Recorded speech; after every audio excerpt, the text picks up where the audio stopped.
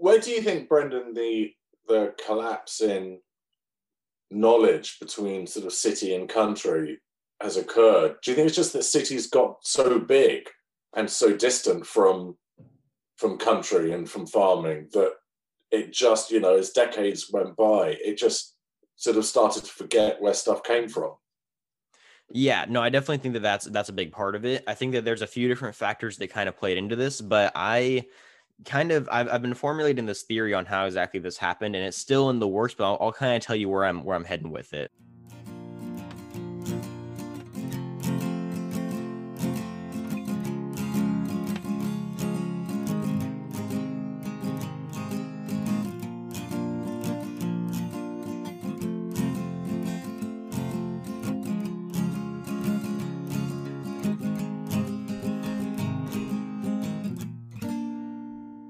Hello and welcome to Talk Academy, the podcast dedicated to improving ag literacy around the globe. I'm your host, Brandon Black, and in today's episode, we're meeting with another consumer that has a ton of questions for us about agriculture, and we're here to answer all of them. So this is Dan. I'm going to let him go ahead and give his own introduction and kind of let us know what he's all about. Go ahead, Dan.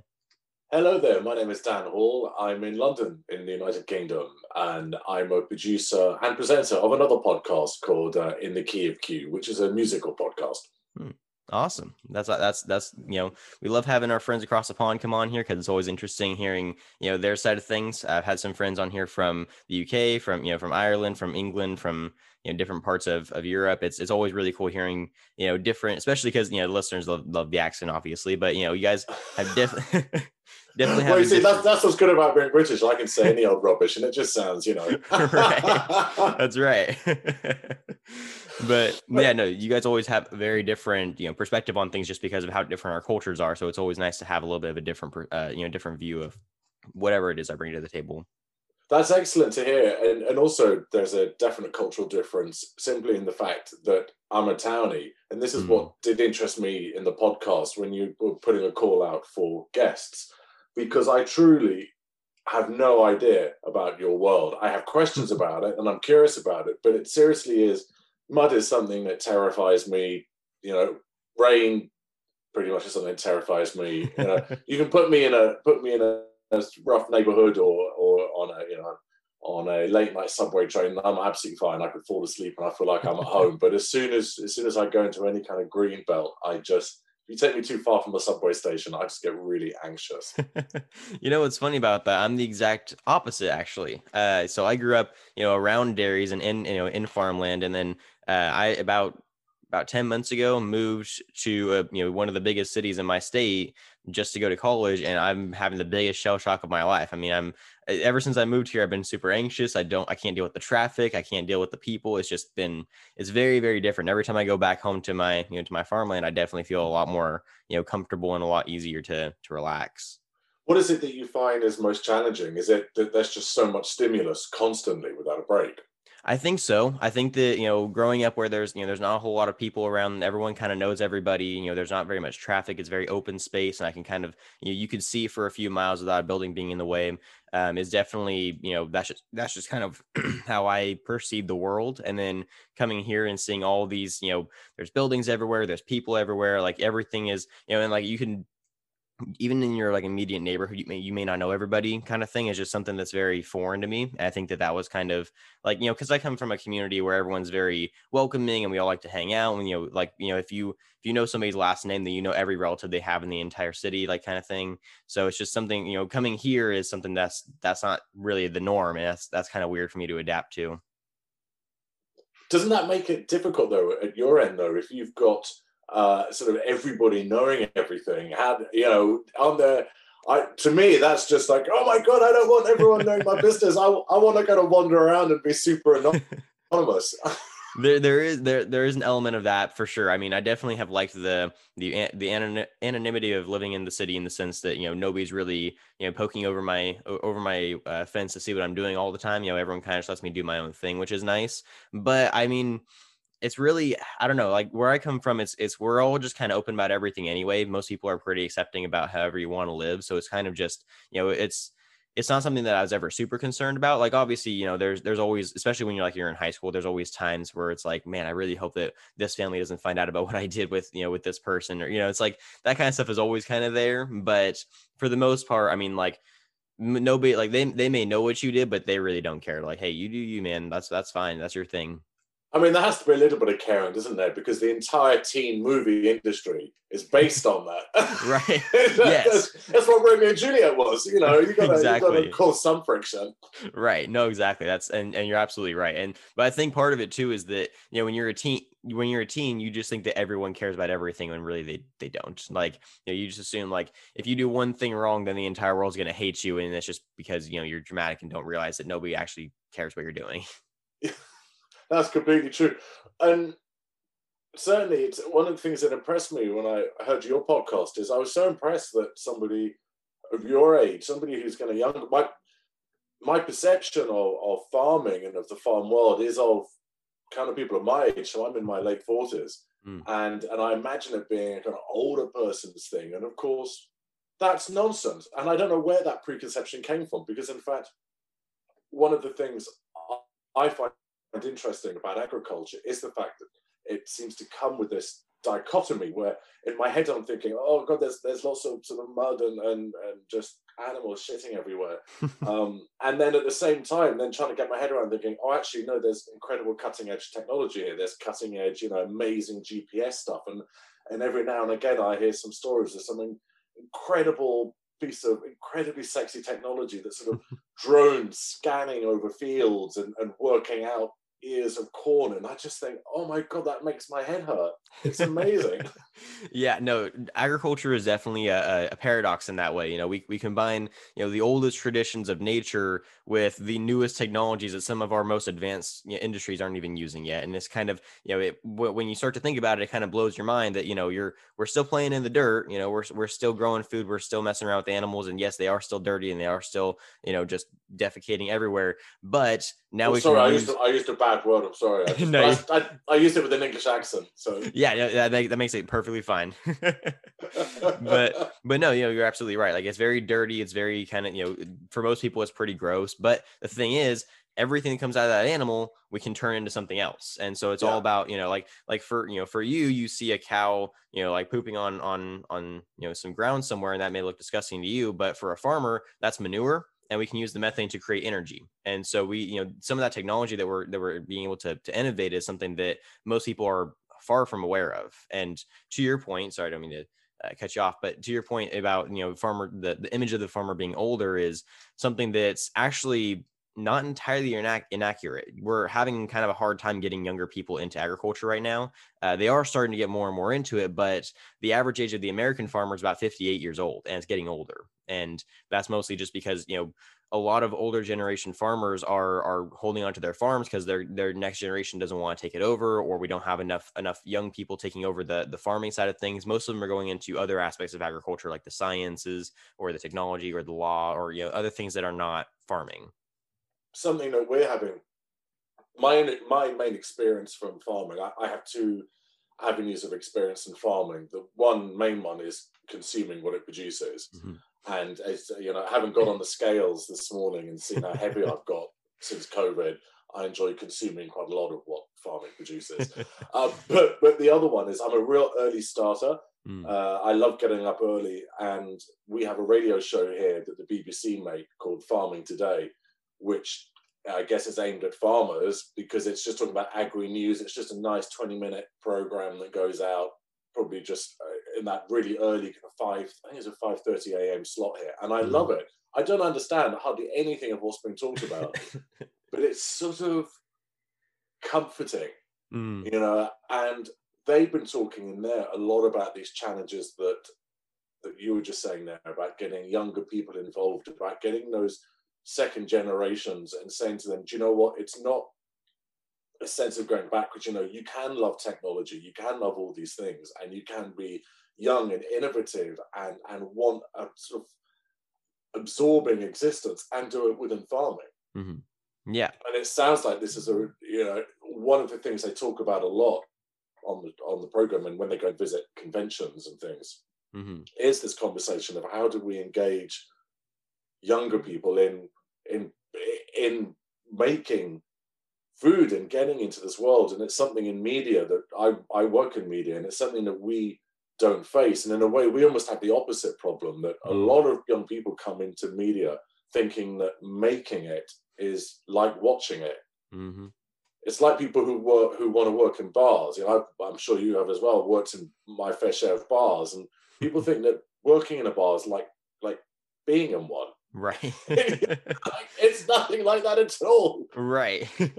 No, I think you're absolutely right. There's always this strange perceived notion that, the way that you work on any kind of operation is very similar to the way that you would visit it if you were just kind of walking through. And that's really not the case. The same goes for agriculture. People come to farms and they're like, oh yeah, this is super cool. It's very relaxing out here. I would love to farm and, just kind of hang out with my cows and just kind of have a nice, natural lifestyle. And while agriculture can be relaxing for people who enjoy doing it, it's still a very stressful industry. You're still putting a lot of stress on a lot of different parts of your life. And especially because agriculture is one of the few industries that really it's not just your job, it is your life. Everything ties into there aren't very many jobs that you're waking up at 4 a.m. to go feed and you're going to bed at midnight and then you're doing it all over again. And it's like, farming never stops. You might wake up in the middle of the night because one of your cows is calving out and she's having issues, or you might get a freeze overnight and your oranges are gonna die. So you have to get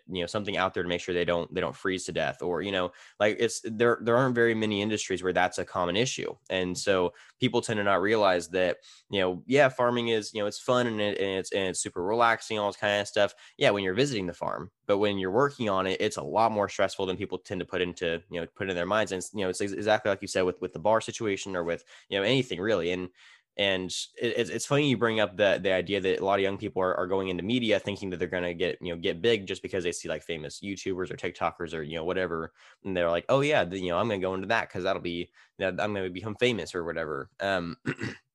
That's really kind of a foreign subject to those in the agriculture industry. Even young people in the agriculture industry, we're having a hard time getting our name out on the media. Like the past maybe 5 years or so, we've gotten a lot better about it. We've really been taking new initiatives, and that I've been working with a bunch of other agricultural based podcasts that actually just popped up within the past 6 months.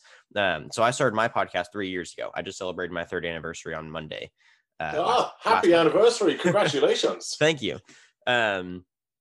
And so in my 3 years of doing the podcast, when I first started, I saw like a very, very small handful of agriculture-based podcasts, and most of them were just kind of like your radio show. It's just updating people on what's going on in the ag world. It's just ag news kind of stuff. It's very, it's very industry-based. It's not really consumer-friendly, and that was something that I saw an issue with. And so I created my podcast around the idea of connecting the consumer to the ag world and giving them an idea of, hey, here's how you fit into all of this, and here's why you should care. And then, like I said, within the past, 6 months to a year, basically around the time all of the shutdown started, I've been seeing a lot more ag-based podcasts popping up, because a lot of these ag businesses that are focusing on their PR and their marketing are finding that they're having a hard time, being able to market anything when they're stuck at home. And so they're looking towards other routes like podcasting, radio broadcasts, like live streams, new forms of marketing and media that promote agricultural education, not just, information for other agriculturists. And so, I think that education is so important, because it is. One of the things that really frustrates me is when people are incredibly opinionated without knowing stuff. And I put myself in that category. Yep. So it's when I see that trait that I don't like in myself in other people, it really irks me. Mm-hmm. And it must be frustrating for you when you get lots of people having opinions on what they think is agriculture, such as, you're treating these cows terribly, and we can't do this and we can't eat that and we can't do this because of the cruelty of it. And you sort of think, well, you've read, you've gone on Reddit and you've based that opinion on that, or fine, absolutely fine. If people learn their facts and then make their opinions based on that, then that's fine. But it's this formation of opinions on things. And I think agriculture really is very much at the forefront of feeling the brunt of this. Mm-hmm. People making opinions about stuff that they don't really know a huge amount, or they'll say, you can't eat this sort of thing because it's incredibly bad for the environment. And I just feel like going, yeah, so say you, who changes your outfit every week. Right. You know, clothing is a far bigger polluter than agriculture. Mm-hmm. You know, and so certainly I think the idea of having a podcast that wants to educate people more is curious, because both of our podcasts are about trying to introduce people to stuff. You know, so mine is about trying to introduce a predominantly queer gay audience to the queer music that they might not have discovered. Mm-hmm. And it's amazing. There's so much information out there now because of digital stuff certainly in the music world, that because of Spotify and all these sorts of things, we are overwhelmed with content and we just don't know where to go to find stuff. And so learning is becoming the irony, I think, is that because we have access to everything, learning is becoming exhausting and paralyzing. Mm-hmm. So what's great about something that you're doing is you're sort of cutting through a lot of that and just saying, right, there are things to learn here, but here it is in an accessible format. And there's not going to be too much information in each episode. And I'm doing exactly the same thing with my music, because creation of information, the only way forward to teach people things and to introduce people to things. Yeah, no, you're absolutely right. And I'm going to school to become a teacher. I'm actually learning how to be a teacher right now. And we had to do we had to do this assignment called, the teacher philosophy or whatever. We have to kind of explain what we think it means to be a teacher. And I wrote my paper about how, a teacher is not somebody who provides information. It's somebody who guides their students to find it and helps them find their best way of finding that information. Because if I just shove information at your face without accommodating your style of learning, it's not going to do you any good. If I could just throw a bunch of statistics out there and just have them floating there, you might not absorb any of them because you don't care. They don't pertain to you particularly. But now if I say like, hey, agriculture and music actually have very deep roots in history, and I start explaining how agriculture ties into music, now you're interested because that's something that you have an interest in, that you understand. And so I try to make a big goal of the podcast based around accommodating my guests and my audience around finding ways that they can understand agriculture that, like you said, are small enough informational bits that they're not overwhelmed, but are also relatable and interesting in a way that's going to keep them actually engaged with the content. And you're not, because I struggle from the same thing. I love agriculture and I've done research and I just fall asleep reading through all those articles just because they're not engaging. They're not entertaining to me. They're just kind of overload of information. And so I kind of just, I've worked really hard to find a way to, create an approach that's very welcoming to people who are not as engaged with agriculture, and can find a way to really, find the information that they're looking for and not be overwhelmed by all the extra. Where do you think, Brendan, the collapse in knowledge between sort of city and country has occurred? Do you think it's just that cities got so big and so distant from country and from farming that it just, as decades went by, it just sort of started to forget where stuff came from?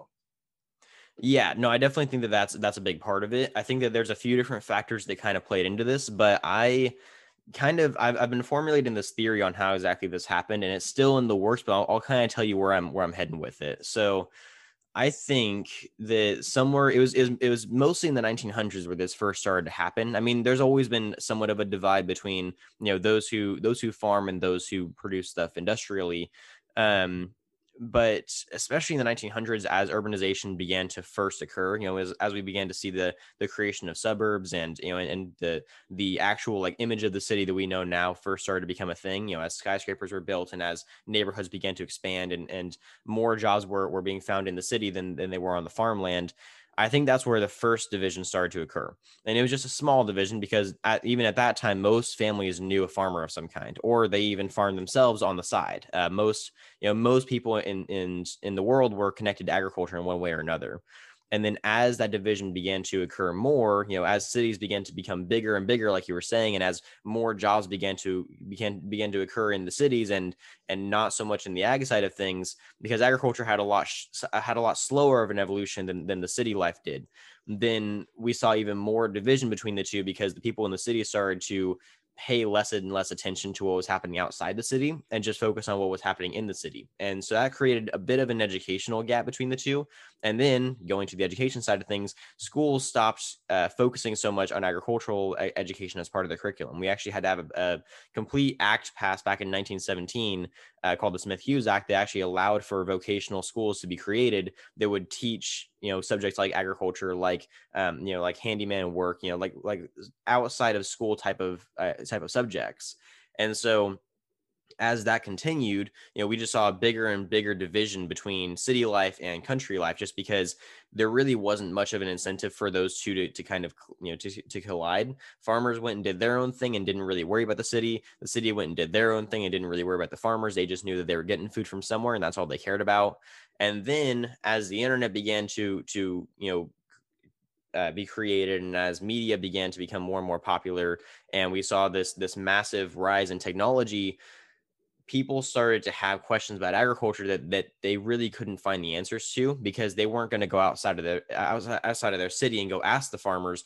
So they started to create their own perceptions on what was actually happening in agriculture. And this was shortly after the Green Revolution, which was the third revolution of agriculture. And that's when like chemical pesticides and fertilizers and that kind of stuff was first introduced. And so this created a massive misconception around the agriculture industry, thinking that they're trying to poison people, they're trying to cause all kinds of environmental damage, that they're, just out for their own profit. They're not out to actually help anybody.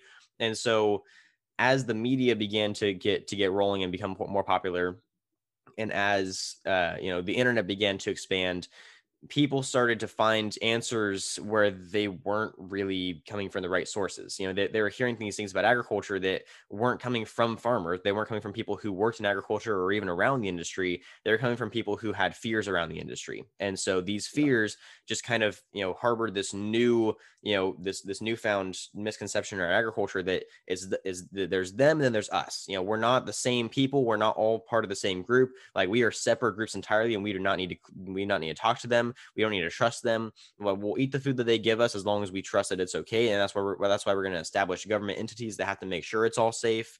And there was like this massive, distrust between the two communities. Even like the farming community didn't trust anyone in the city, because they were under the impression that anyone who grew up in the city automatically isn't going to trust them anymore, because of what the media did, because of what the internet did for them.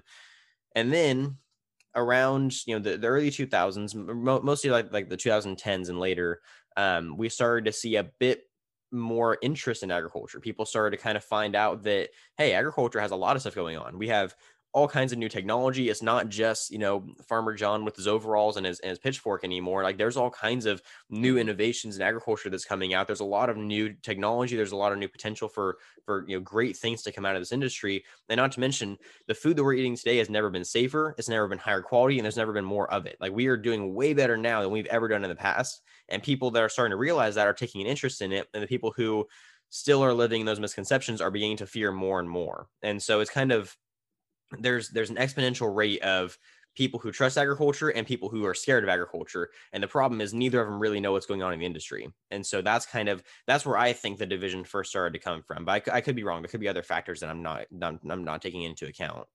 No, I think that makes absolute sense. And you're completely right about agriculture being an increasingly big thing, because certainly from the United Kingdom's point of view, sorry, I'm not speaking on behalf of my entire country, but from what I can see from my conscious point of view, we have two major sticking points in whatever major post-Brexit trade deals we want to make with the United States. The first one is our National Health Service. There's lots of we're aware that there's lots of private health companies in America who want to get into that, and it's just like, no one touches that. And the other one is agriculture, because we keep getting this press here that, the Americans want to take over agriculture, either run it from here or just flood the British market with chicken. People are obsessed with chickens being pumped full of chlorine. I still don't know where that came from. I don't know anything about this. No, but I also can't help thinking, I'm not quite sure why a farmer would pump chlorine into a chicken. I really couldn't tell you. It's this exactly. The producer in me just says, "Doesn't that cost money?" Yeah, no, it does. You're not going to do it for fun because you've got a fetish for the way that bleach smells, right? Yeah, it's like why? So there is a lot of there is a lot of hysteria around things like that, and I'm sure that there are deeper problems or deeper questions in the and how to integrate American foodstuffs here, or I know there's issues with potentially the quality of foodstuffs. Okay. Or so, but I don't. This on the web for problems, questions in the. I'm sorry, my Siri's come over, and I'm sure there are valid questions to be had. What frustrates me is that there doesn't seem to be a serious conversation about it. There just seems to be lots of hysteria and lots of complex socio-political agricultural questions being slammed down by just a graphic on Instagram. Mm-hmm. No, you're absolutely right. That's just ridiculous. No discussion, no discourse can be successful like that. No, you're absolutely right. And that's kind of one of the biggest battles that we're fighting right now from the ag media side of things is, how do we get our image back? And it's not to say that, agriculture is completely not in the wrong. Like we've been really bad about telling people what's going on, and that's our fault. I think that if throughout the years, if farmers were a lot more vocal about what's going on in the industry, a lot less misconceptions would be happening. And maybe not, maybe people in the city would have just, turned away and not even listen to what they're saying. But it became almost like a standard for agriculture to remain hush hush about everything they were doing. And I think that caused a lot more issues than it solved. And, to your point about the chicken, situation, it's funny. Chicken is one of the most controversial industries in all of agriculture. Poultry is one of the most, controversial, not in agriculture, but, in terms of how people perceive agriculture. That's one of the ones that they tend to have one of the biggest gripes with is, oh, we stuff chickens full of hormones, or we stuff them full of chlorine, or, we're doing all this weird stuff to make our chickens bigger, and that's not natural. Really, none of that's true. At least in the United States, I'm pretty sure it's the same for the United Kingdom, because you guys are even more regulated than we are. But it's never been legal to pump chickens full of any kind of hormones or chemicals or anything like that that's not verified by the FDA, and the FDA hasn't verified any of that. And so it's not realistic to say that kind of stuff. But what has been happening is over the past, century or two, we've been finding ways to selectively breed chickens so that way they get bigger at an exponential rate. So now we're finding ways to make chickens really, really big.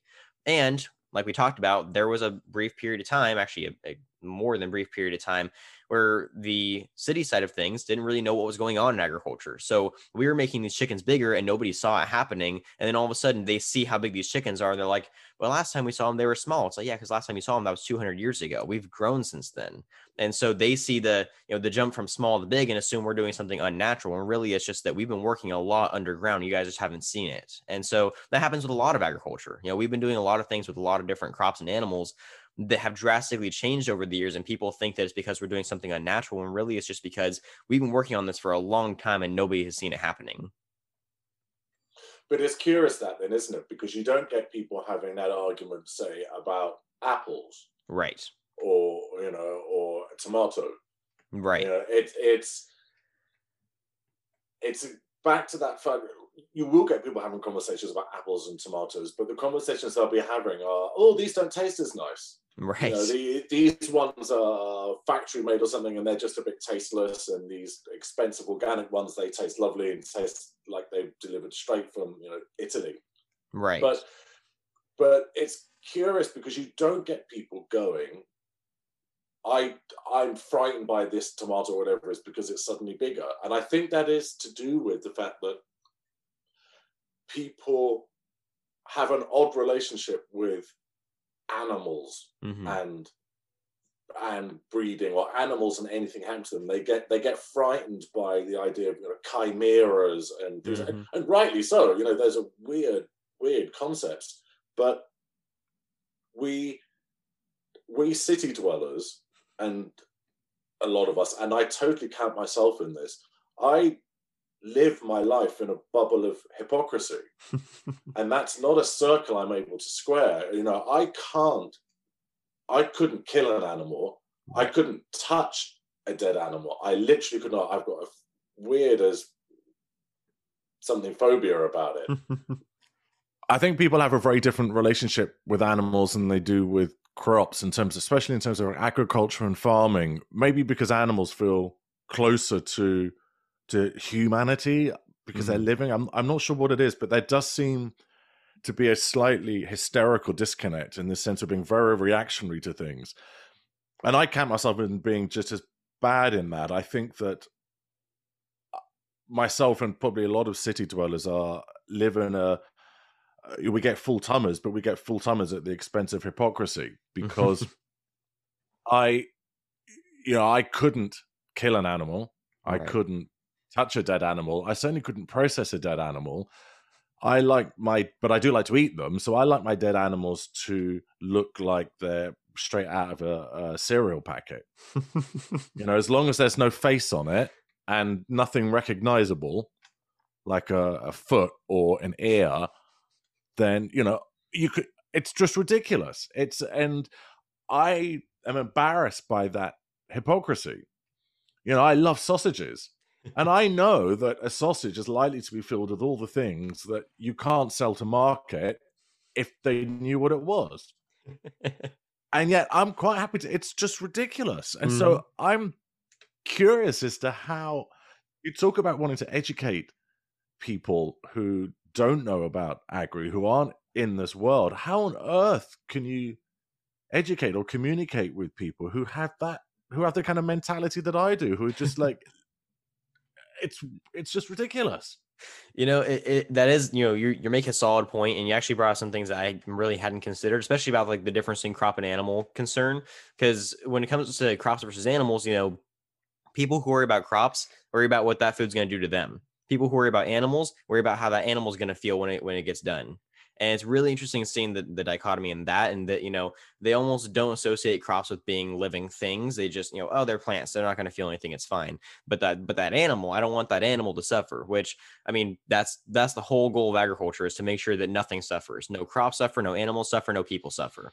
And so that's kind of, you make a good point about people have this weird thing where, like, yeah, they'll eat a steak, they don't want to know where it came from, but they'll eat it, but it's funny, because as we have conversations about this kind of stuff, and as I've talked to more people, and as they've asked me questions, I've begun to kind of see a lot of where their mind is at with that kind of stuff. And more often than not, they have the same mentality that you do. I'll eat it, and I completely support the industry. I just don't want to be the one doing it. And that's perfectly understandable. I mean, I've raised, beef cattle, and, for the past few years. I actually don't have any right now, but, for most of high school and a little bit afterwards, I worked with and raised beef cattle. I've, been raised on dairies, and I've worked on dairies my whole life. And I've been around, a large variety of animals, and I've definitely built my emotional connections with a lot of them. And it's tough, once they go off to slaughter, there's definitely some kind of, there's an emotional pain there. But all farmers feel that.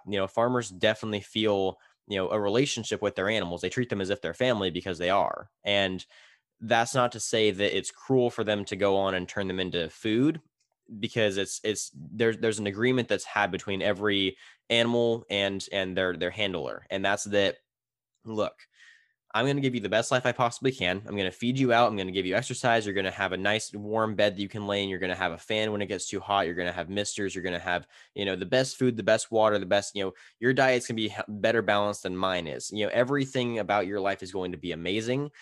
And then once you get to the point where you can't walk anymore, where you're not feeling good, where you're just, you're getting too old, once you're to a point where you're just not in a healthy state of living, where you're comfortable anymore, I'm going to put you out of your misery.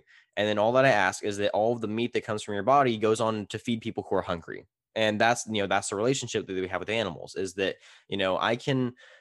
I will give you a great life if you give the people after you die a great life too. And that exchange tends to go very well. Obviously, you can't communicate that to an animal through words and they'll understand, but you can communicate it through actions. If you take care of animals, you can see just based off of their behavior and their physiology that they are very, very satisfied with their life. And it's, like you hear all the time people concerned about, animal cruelty and the animals are mistreated in agriculture and that sort of thing. I'm not gonna lie, there are some who don't take care of their animals. That's terrible. And we, as soon as we see somebody doing that, we, completely disown them as a farmer. They are not part of our community anymore, because we don't tolerate that. But they're going to get punished by more than just the farmers. They're going to get punished by the markets too, because if you stress out an animal, they produce a lot lower quality product. And so, if you're stressing out your cows, they're not going to produce as much milk. If you're stressing out your chickens, they're not going to produce as many eggs. If you're stressing out your pigs, their meat's going to taste horrible. Like there's no advantage in stressing out animals. And so as we, as we have that conversation with people, they begin to realize, oh, farmers aren't out this, they're not just out here for a profit. They're out here to make sure that everything that's living on their farm is happy and healthy and has a good life. And, the entire purpose is to make sure that, not only do they have a good life, but they're producing a product that people can enjoy. And just to give you an example, a full grown steer, which I'm not sure how familiar you are with cattle terminology, but a steer is a bull who's been castrated.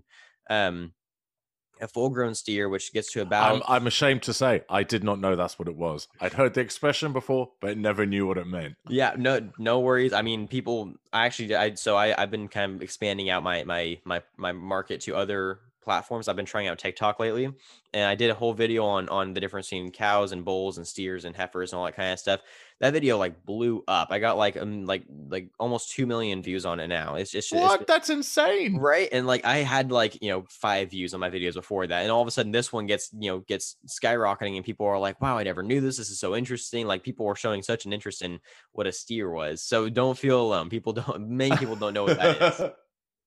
But But back to my point. A steer, when we slaughter them for market, they're about 1,000 pounds, let's say, and dressing weighs about 62% on those guys. So you're getting about 620, 640-ish pounds per steer. A full grown steer can feed a family of 5 for an entire year. That's how much meat they produce. They produce Good so Lord. much. Yeah, it's a lot. So, and that, that just shows the advantage in farming animals, is that they can produce a lot more product than a crop can. And so, it goes back to the conversation of, we have to make sure that animal is healthy and happy. That way, all of that meat they produce doesn't go to waste. It goes to somebody who's hungry, who needs it, whose family is gonna be grateful for that meat. And so, yeah, there's an emotional connection. Yeah, it's tough to, I've never personally killed any of my animals, but I have walked them to the facility. I have, sent them on the truck. I have, I've done all the things that lead up to that. I knew what was going to happen, and yeah, I get sad, and yeah, it's difficult. My first time sending my steer off to the slaughterhouse, I definitely cried quite a bit, but it was something that, as I thought more and more about it, I was like, no, this is the best thing. It's like when your dog is sick, or when your dog's limping, and it's not fair to keep them alive, so you put them down. Is it hard? Yes, absolutely. But is it better for the animal that way? That is, by far the best thing for that animal. You don't want them to suffer. I mean, for those people listening who do have concerns about animal welfare, it sounds like, one of the problems I think often that people cite about animal welfare and farming from a city perspective is saying, who's managing this, who's keeping this under control. It sounds like, from certainly in your experience, that there's a lot of peer management of that. Mm-hmm. Not, the market issues come almost further down the line, but actually the much more immediate effect. It sounds like there is a want and a need within the farming community to maintain a good reputation. And if somebody within your fold is running the risk of bringing a bad name to you all, then there is an element of managing within the system and seeking improvement, or seeking for it to change, or something.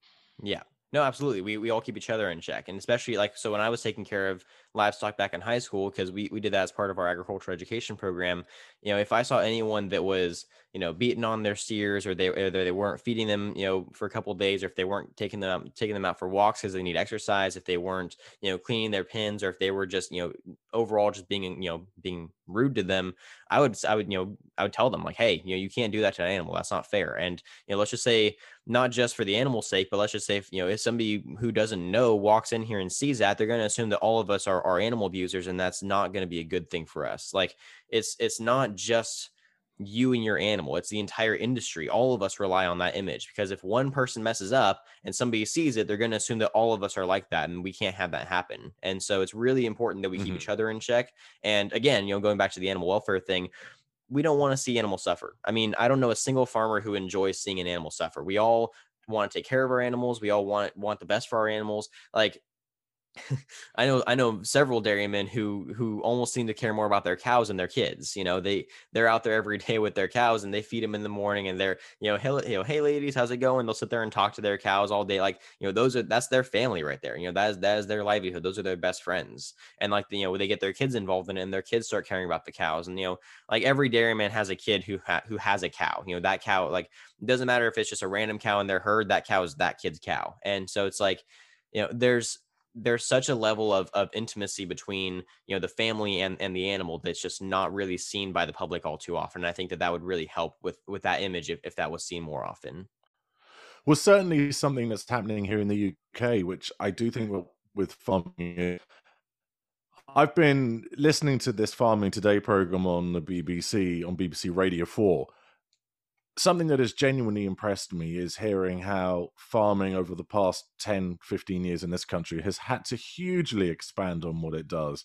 That in order for farms to survive, they can't just be doing agri. They can't just be doing animals. They've got to supplement their income by doing educational trips for local schools, or having a shop that sells honey that's made on site. There's so many branches of pieces of business. I can't imagine how exhausting that is to do.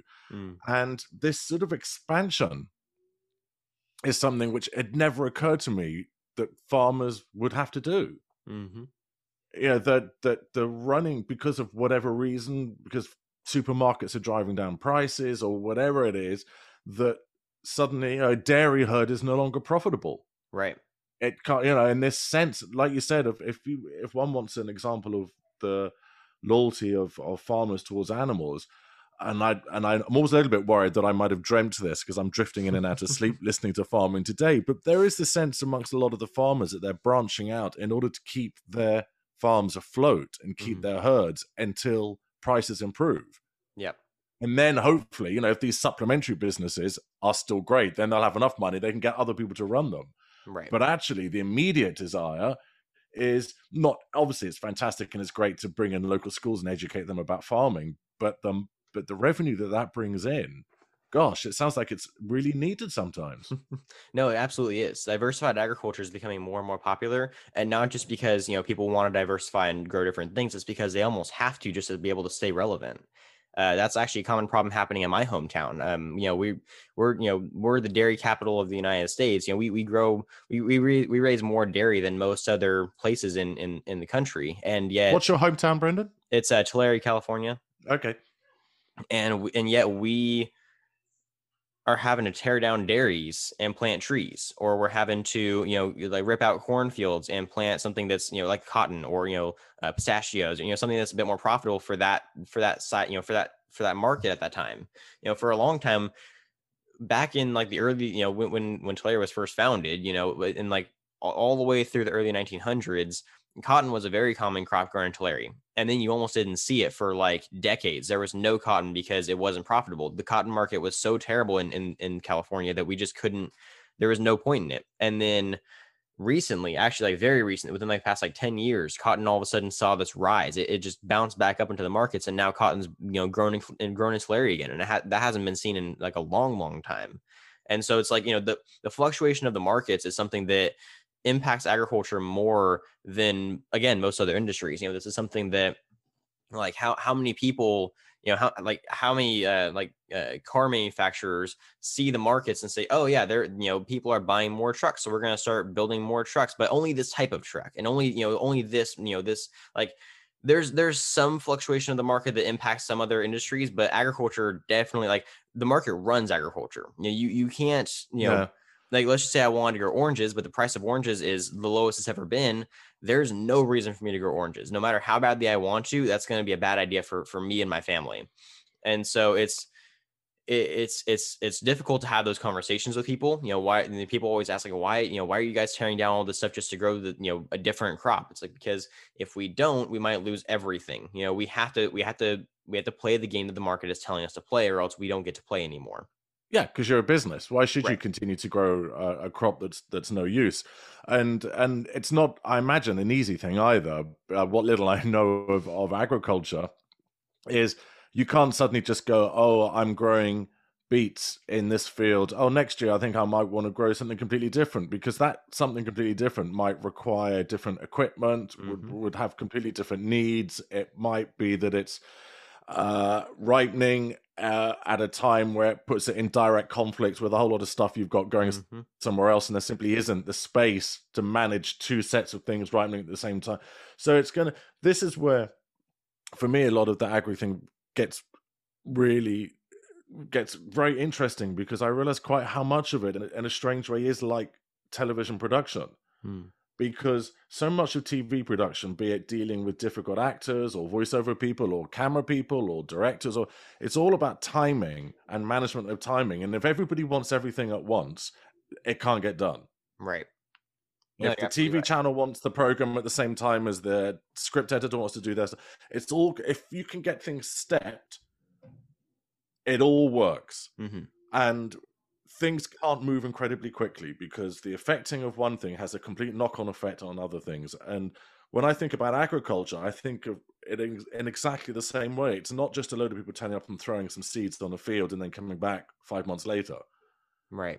That there is and I do think that in terms of the messaging for the agri world to the city world, for people like me, I think is to say things like, we don't just hurl things onto fields and go away and come back when it's ready. There is a sense of constant management and a constant scientific management. There's, I think, because we live in cities so distant from mud and things like that, and all these things that terrify me, that we kind of confuse mud with low tech. There's this mismatched perception, and I would wonder whether a lot of the education can come by really shouting about the tech that exists within that space. Right. No, and robots or anything like that. Yeah, that's actually been where I've found the most the most success in educating people was about the technology side of things. My first episode of my second season was my first approach at talking to non-agriculture people, because my first season was all just ag people. I was just talking to people in my local community just to kind of get some information rolling and to kind of get an idea of how I wanted to interview people. My second season was all about interviewing people, like you, that they don't really have much interaction with agriculture. And my first episode of that, I mentioned that we use robots in agriculture, and my guest was like, wait, hold up. You say robots? And I was like, yeah. And he's like, okay, we need to dive into that. And we did a whole second part on just robots in agriculture. And so, I mentioned that we use drones and we use, artificial intelligence, and we use technology like precision agriculture that's based around we can send a drone over a field and it can scan the field and tell you exactly where all the bugs are at, exactly where there's low moisture, where the nutrient content in the soil is the highest. Like, it can see, that blows my mind. That absolutely blows my mind. I got this image of you, like you're in, I'm showing my age now, but image like you're in the Matrix and you're sitting at home and you've got all this green screens coming up virtually in front of you, showing all your fields and you're moving things and right. No, exactly. It's as much as agriculture is still, like the naturalist mindset, like we still have to work with nature. We're still working with the environment. These are still living things that we're taking care of. We've adapted our technology so heavily that it's like, and the other thing about that too is, it's not that we've adapted technology so we don't have to do as much. It's that we adapted technology so we can focus on other things at the same time. And so, because with agriculture, like with most businesses, you never run out of things to do. Like, there's always something else that needs to be done. And so it's, with agriculture, let's just say that we get drones that can now scan the fields. Now we don't have to do soil samples, so we can go focus on something else. Or let's just say we have automatic feeders that can go out and feed the cows. Okay, well, that's one less thing we have to focus on. Now we can focus on rebuilding that barn that just got tore down. Or, now we have technology that can go and pick all of our food for us. Or let's just say it has to go harvest a field, or it has to go, water or plant, or, it has to do something. That just takes away one less thing that farmer has to worry about that day. But that doesn't mean that the farmer now doesn't have to do that. It's that now he can go do something else that he's been stressing out about. Brendan, I never understood this idea that there was floating around in the 1950s. I think in both our countries, when we could see technology coming down the line, there was this idea that somehow once technology arrived in its modern state, both in the home and in the office, we'd only be working 2 days a week and we'd be just lounging around our homes and robots would be vacuuming. It's like, no, when you get technology, all that it does is it makes space to do more work. Right. It's like no one ever said, oh, I've got this new thing called email. I only have to go to work 2 days a week now. Right. No, that's exactly how it is. You know, and I've heard some people like think that way. It's like, oh, you know, farmers got somebody to go pick their fruit for them, so you know, that way they can just sit around. It's like, no. They have 1,000,001 other things on their list. It's just that now they can go do those things. You know, it's like if you know if they don't have to worry about the field getting picked, then they can go focus on, you know, getting the other field ready for the next harvest, or they can go focus on making sure that their bank, you know, their bank statements are in place, or they can go focus on making sure that, you know, their cows are fed for the day, or, you know, like there's always something else that needs their attention. It's not just, and even, you know, just because we have something that can do it automatically now doesn't mean that the farmer doesn't pay attention to it. You know, if you know, if we have a robot out there picking fruit, the farmer's watching that robot to make sure he does it correctly. Because if he doesn't, then we're gonna have to change something about the system. Because you know, even technology can make errors at times, and there's always adjustments that need to be made per field because we're dealing with the environment. You know, things are never the same. You know, there's always going to be some change here and there. There's always be some variation. You see, this is why I think it terrifies me. My nature terrifies me because I like order and I like templates, and I just I'd be the worst farmer. I have actually got a question. Okay. Which I'm not embarrassed to ask because you did tell me not to be ashamed of ignorance. Yeah. There's a product that I absolutely love, and that is sweet corn. I love sweet corn. I love frozen sweet corn, and it's probably the best. Unless we get fresh cobs, frozen sweet corn is the way that we mostly get it in this country. And it's not expensive. This stuff is not expensive, and it's just a joy, which is great for me. But what I don't know is how does it get like that? Because if it's not expensive, it must be easy to process. But how on earth do you get a cob and you get all the bits off it without breaking them and without getting all the little bits of fiber and horrible stuff? So I've got no idea how that happens. No, that's an excellent question. And so you're absolutely right. Corn is actually one of the cheapest crops to produce because corn is immortal. I mean, it's very hard to kill corn. It's very resistant to a lot of things. And about 98% of corn is genetically modified, which makes it even more resistant to all those things. And so corn can survive a lot, and it can survive in a lot of different types of climates and areas too. So it's grown pretty much everywhere. Like in the United States, it's grown in every single state. Every state grows corn somewhere. And so, and all the states have very different climates, don't they? Right. Yes, exactly. And the thing is, corn can adapt to different soil textures or different soil compositions, different nutrient components, all that different stuff. There was a point in time where the government had to pay farmers to not grow anything for a season because we had so much corn that we did not know what to do with all of this. Send it to my house. Yeah, no, exactly. So like farmers were literally being paid to sit around because they literally could not afford, like the market could not afford to sustain that much more corn. Like we were flooding the market so badly that there was just too much corn. It was going to waste. And so we had to stop producing it because it's so easy to produce. Like everyone, like almost like the knee-jerk reaction is if you don't know what to grow corn because it'll grow. And so that kind of answers the question as to why it's cheap is just because it's everywhere. Like the corn market is so saturated that it's you know, is in the ground basically. Corn will never be expensive as far as I can tell. I mean, maybe like super fancy, you know, weird corn that's grown somewhere else, but like sweet corn, you're always gonna be able to get it for cheap. That's good news. Well, for me anyway. Right.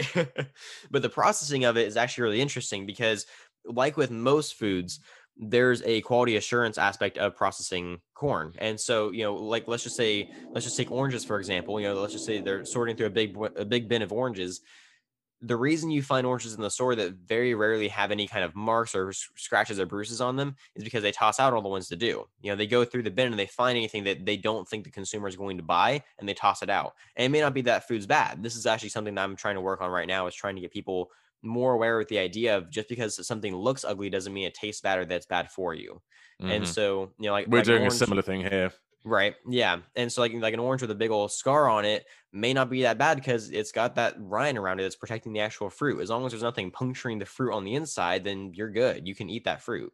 And so it's like, it's the same thing with corn, but we are a very cosmetic based, we're a very cosmetic based population where everything we eat, everything we own, everything, it has to look pretty. Everything has to look nice. It has to look, it can't have any damage. It can't look like it's going to taste weird. Like it has to be perfect. And so when we are processing corn, as we're kind of shedding off the kernels, any kernels that we don't think look quite market ready, we just toss. And so every kernel you get is perfect. It's all plump and nice looking, and it's all fancy. And then they process it all and they package it and then they send it off to your house. And that's kind of that's the reason that it all looks nice and it's still cheap and affordable, all that kind of stuff, just because our quality assurance is so specific and our food safety regulations are very, very hard too. And so a lot of that kind of ties into making sure the product is as nice as possible and as healthy and safe as possible for our consumers.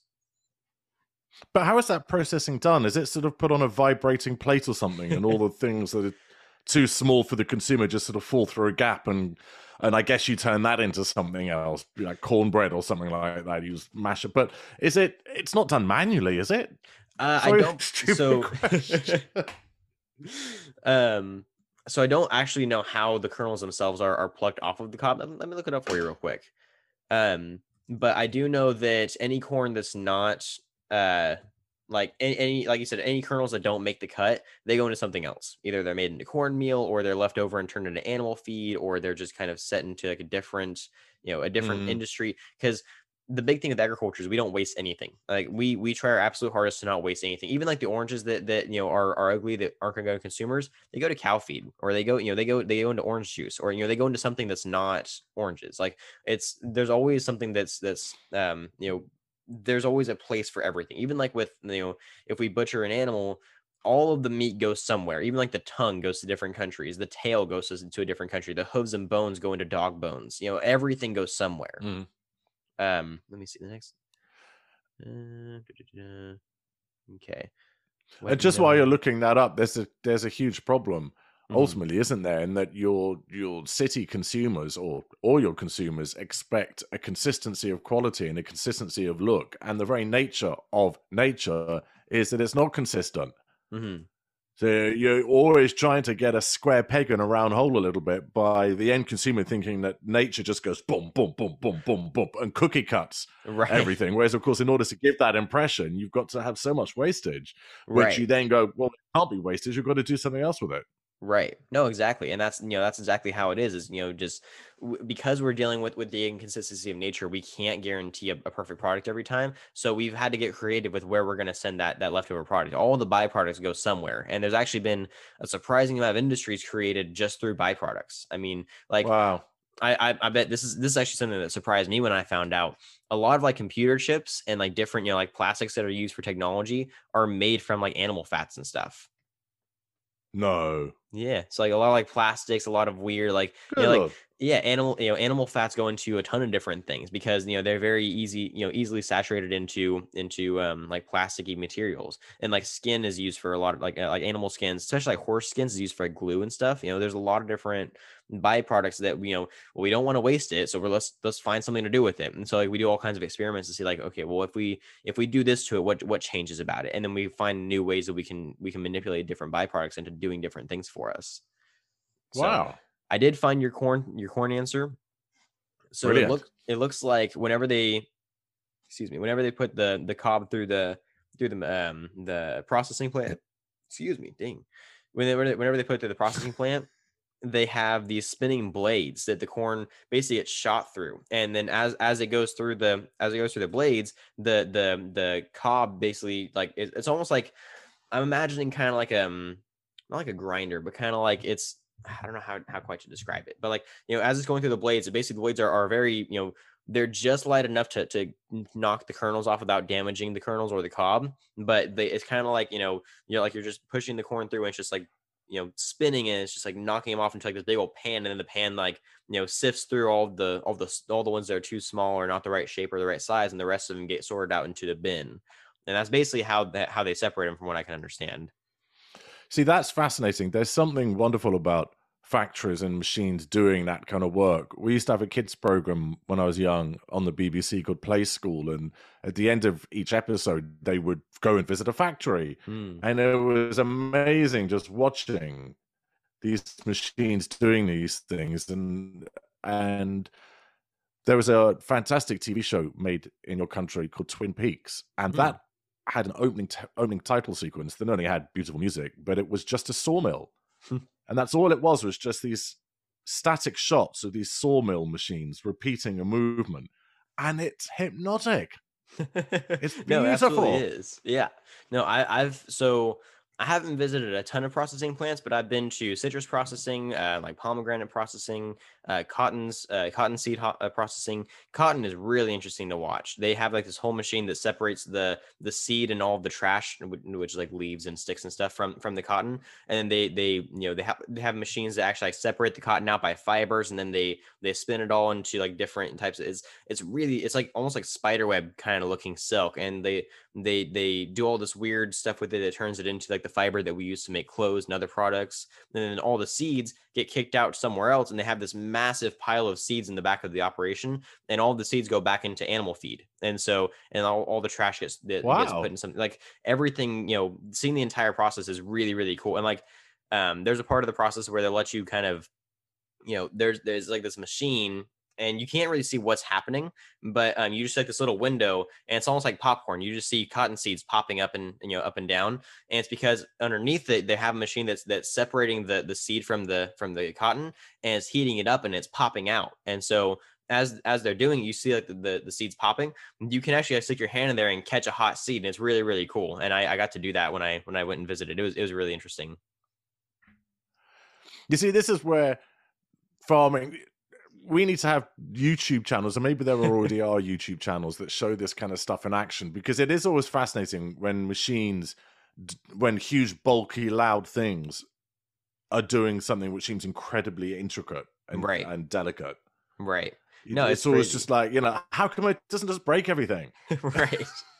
Yeah, the machine's so loud and it's shaking and it's doing all kinds of weird things, and all of a sudden we have this nice, delicate little product come out of it. It's like, how in the heck did that happen? Yeah, totally, completely. And something that just sprung into my mind thinking about city and countryside.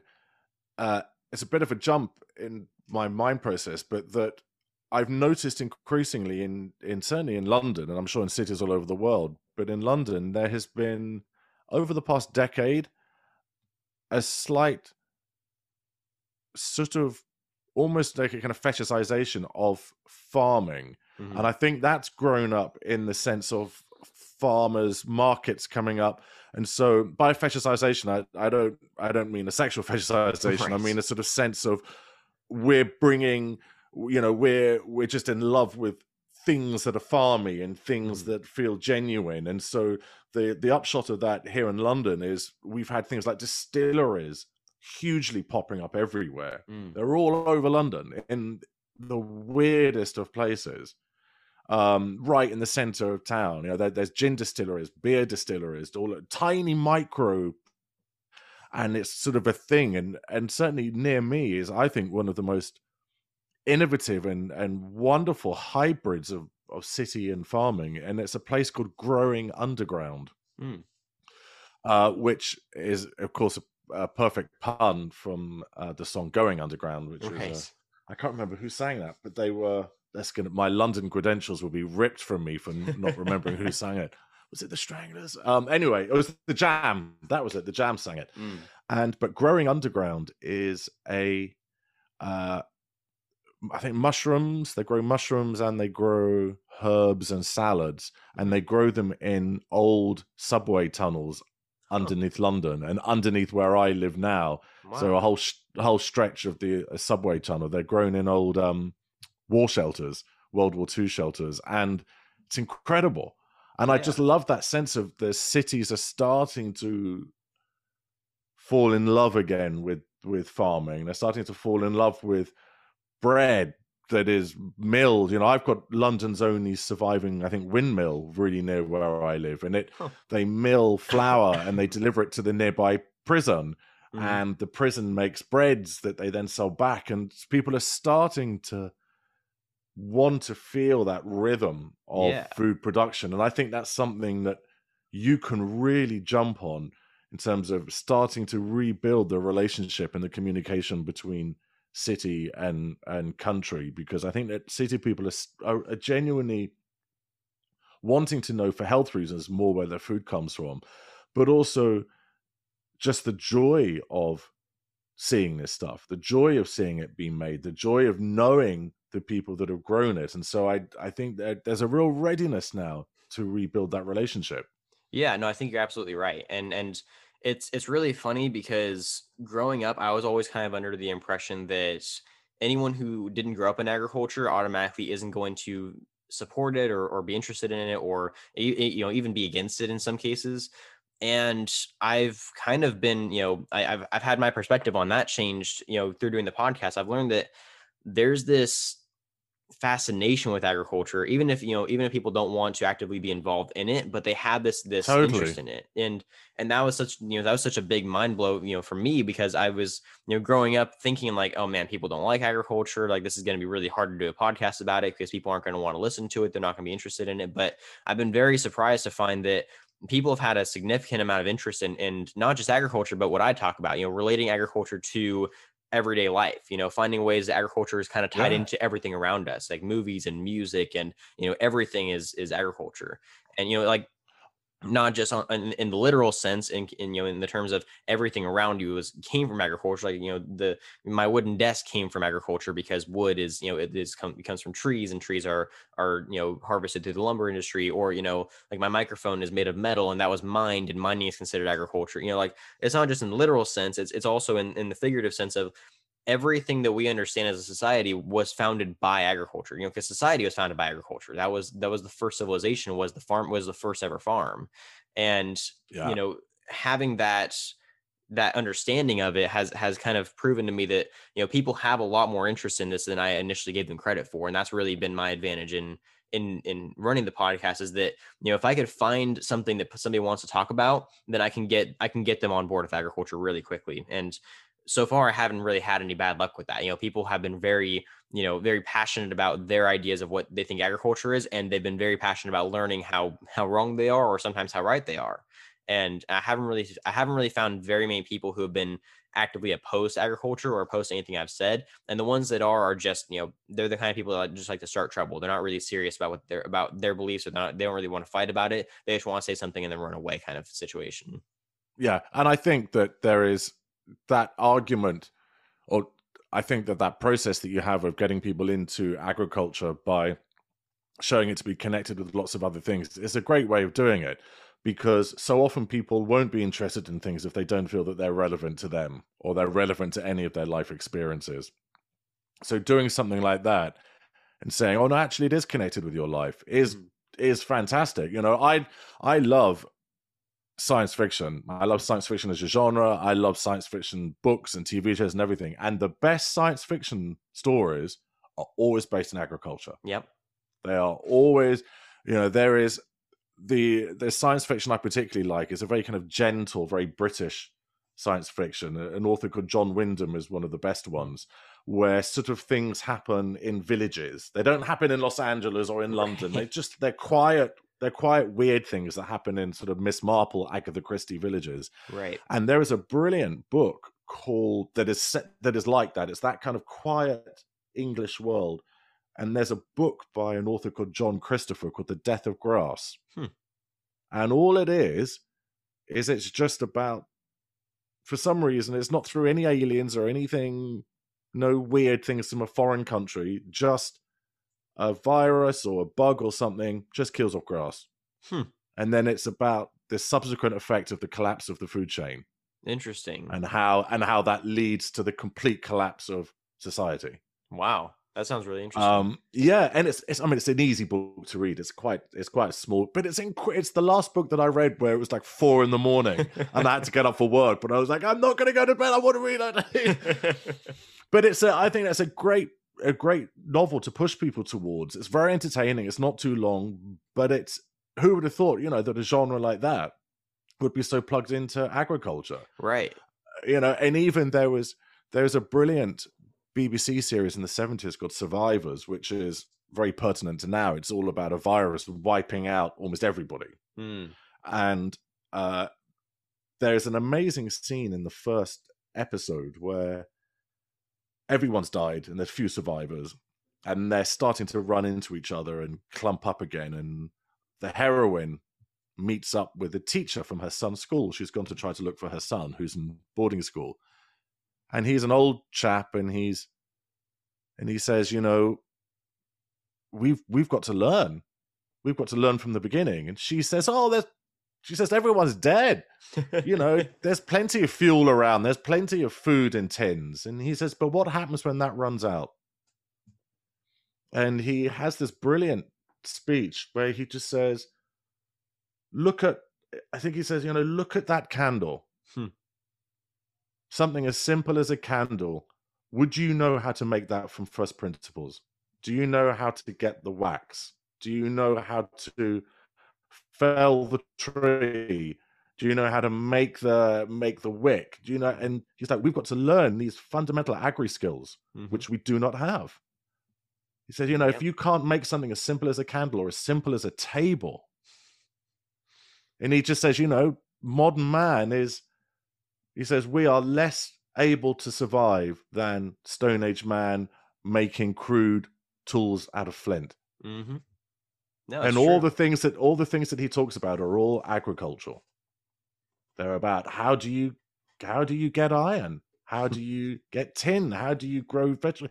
It's this incredible thing, and it really makes you realize how these industries and how things like the agri industries, and I didn't know, in fact, that mining was included in that. They're just the backbone of everything. Yeah, no, absolutely. And that's kind of the essential point that I'm always trying to get across is like, I'm not trying to say like, oh, you should support agriculture because it's the best ever. It's like, no. Agriculture is the most essential of all of them. It's not that I think you should support it because it's a great industry. It's that if we don't have that, society cannot thrive, because we have to have a source of food. We have to have a source of clothing. We have to have a source of minerals. We have to have, some kind of infrastructure based around being able to harvest natural resources and turn them into useful products that we're able to use. Unless everyone figures out how to grow their own food, we need somebody to be able to do that for us. And totally. Really, it's not really an option for everyone to grow their own food anymore. That's not something that's completely realistic because of how much urbanization that we've had. Like, if we were to tear down every city that we have right now and go back to farmland, it would take about 500 years for that to be able to happen. And the reason for that is because topsoil. So, like if you wanted to farm, you have to have proper soil. Soil is the most important part of being able to make any kind of farm work, and which is slightly different for animal operations, but they still need feed. If you're going to try to grow feed for them, you still need soil. Soil is very, very sensitive, and it's easily manipulated and it's easily changed. And if you change it in just the wrong ways and you can't, to a point where it can't grow anything anymore, it takes a while for it to be able to grow things again. Because really what makes soil viable is that there's a bunch of microbiomes, there's a bunch of microorganisms, there's a bunch of things underneath that we're not seeing that are causing a ton of things to happen with our crops that make them productive, that make them taste good, that make them healthy for you. If we don't focus on that, if we kill off our soil, then we're kind of killing off our only food source, because we can't just grow crops anywhere. You can only grow them in places where the soil is rich enough to actually harbor crops. And that's why we can't just, grow corn, corn probably can grow anywhere, but you can't just grow, like strawberries in the middle of Alaska, because they don't survive in the cold very well. And the soil might not be their nutrient composition. So what happens with the Dust Bowl? Because we sort of hear about this legendary thing that happened in America. What was that? Was that the collapse of the soil system? Yes. So we had drained our soil so much. It's called leaching. So leaching is a common mistake that happens in soil that we're getting a lot better about. But it happens. So like, let's just say I have, if I put corn on a plot of land, and corn sucks up a lot of nitrogen, for example. And then I, take the corn out, I harvest it, and then the next crop I put in there is something else that takes more nitrogen. Then that soil is going to run out of nitrogen, and it's going to dry up, and it's not going to be able to produce anymore. And so as we leach, as we take all the nutrients and all the water out of the soil, it becomes so dry and dusty that eventually all of the erosion that happens from the wind can create massive dust storms that are really, really dangerous. And that's what the Dust Bowl was. It was literally, we drained so much of our soil that we turned it into just dust, and the wind and the storms just devastated all of the farms because of the amount of dust and just, dried out land that there was left over. And that's And how do you fix that? Really, it's difficult to do. It has to do with a lot of soil care and just not touching the soil in terms of, we don't grow anything on it, or we find ways to put nutrients back in the soil.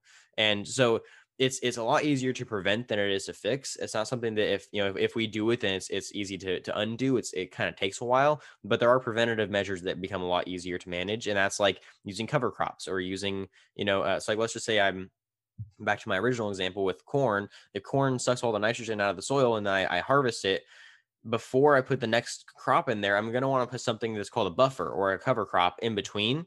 And that might be legumes. It might be, some kind of genetically modified clover, something that can take nitrogen out of the air and put it back in the soil and try to revitalize some of the soil and some of the nitrogen that was lost, and try to keep the soil healthy into the state that it was. Because the idea behind agriculture is that we either leave the environment as good as it was when we got there, or we make it better. We try to do our best to not hurt the environment, because, contrary to popular belief, if we hurt people think that agriculture is out to kill the environment. If we kill the environment, it's going to kill us, because we rely on the environment for our food to grow. And if we're out there killing the soil, if we're out there killing the water, then that's going to destroy every chance we have of growing our food anymore. So we have to make sure that we're putting as much, if not more, back into the soil that we're taking out. And so that was a mistake that early farmers didn't really realize. And so as industrial agriculture began to evolve, we kind of screwed ourselves with leaching a lot. And that kind of, put us in a very, very deep place of not being able to do anything with our agricultural land for a while, until we figured out how to revitalize the land. Problem is, with our current technology, we can't revitalize land that's been killed by urbanization. So anything that a building stands on right now, if we knock down the building and try to use that land, it would take anywhere from 300 to 500 years for that soil to regenerate. Good Lord. Yeah. So we really don't have an option. I did not know that. Yeah. So the more cities we build, the more urbanization that we allow, the more farmland that we take out, the more we're limiting ourselves. It's almost like, let's just say you have a 5-gallon bucket full of water. Well, if you take out, two of the gallons of water, and then you cut off top of the bucket, it can only hold 3 gallons of water now. And it's not gonna be able to hold that 5 gallons anymore. Yeah. And so as we take out farmland, if we build, settlements on it, if we, do things to the soil that are not going to allow it to regenerate, we're not going to be able to use that farmland for centuries. And so we really need to be careful with how we're utilizing farmland and how much of it we're allowing to go away. Because if we're not careful, I'm sure you've seen the movie WALL-E, that's kind of where we're heading. Yeah, I'm all for brownfield development, because my city is filled with wonderful buildings and wonderful spaces, especially from the Industrial Revolution, that are just sitting dead. And absolutely. Let's brownfield development rather than building on fields and stuff. Right. No, I'm Brendan, I'm going to need to dash in a second. So I've got to go for dinner. Do you want to wrap up later? Do you want me to call back in later rather than us rush this? What would be best for you? No, I mean, I was kind of at, I think that was a healthy stopping point for the conversation. I was just going to close on, cool. I don't think that we really need to, I don't think urbanization is a bad thing, as long as it's, as long as it's controlled and as long as we're aware of what we're doing. Absolutely. Yeah. As with, I suppose, most things in life, but let's not build on fields and stuff, because even though fields terrify me, and being far from subway stations terrifies me, I do at least have the intelligence to realize that I do need it if I want to carry on eating my huge amounts of corn on the cob. Right. Exactly. But no, I think that was a healthy stopping point. I think that's, unless you had any other questions or anything else you wanted to cover in a future episode.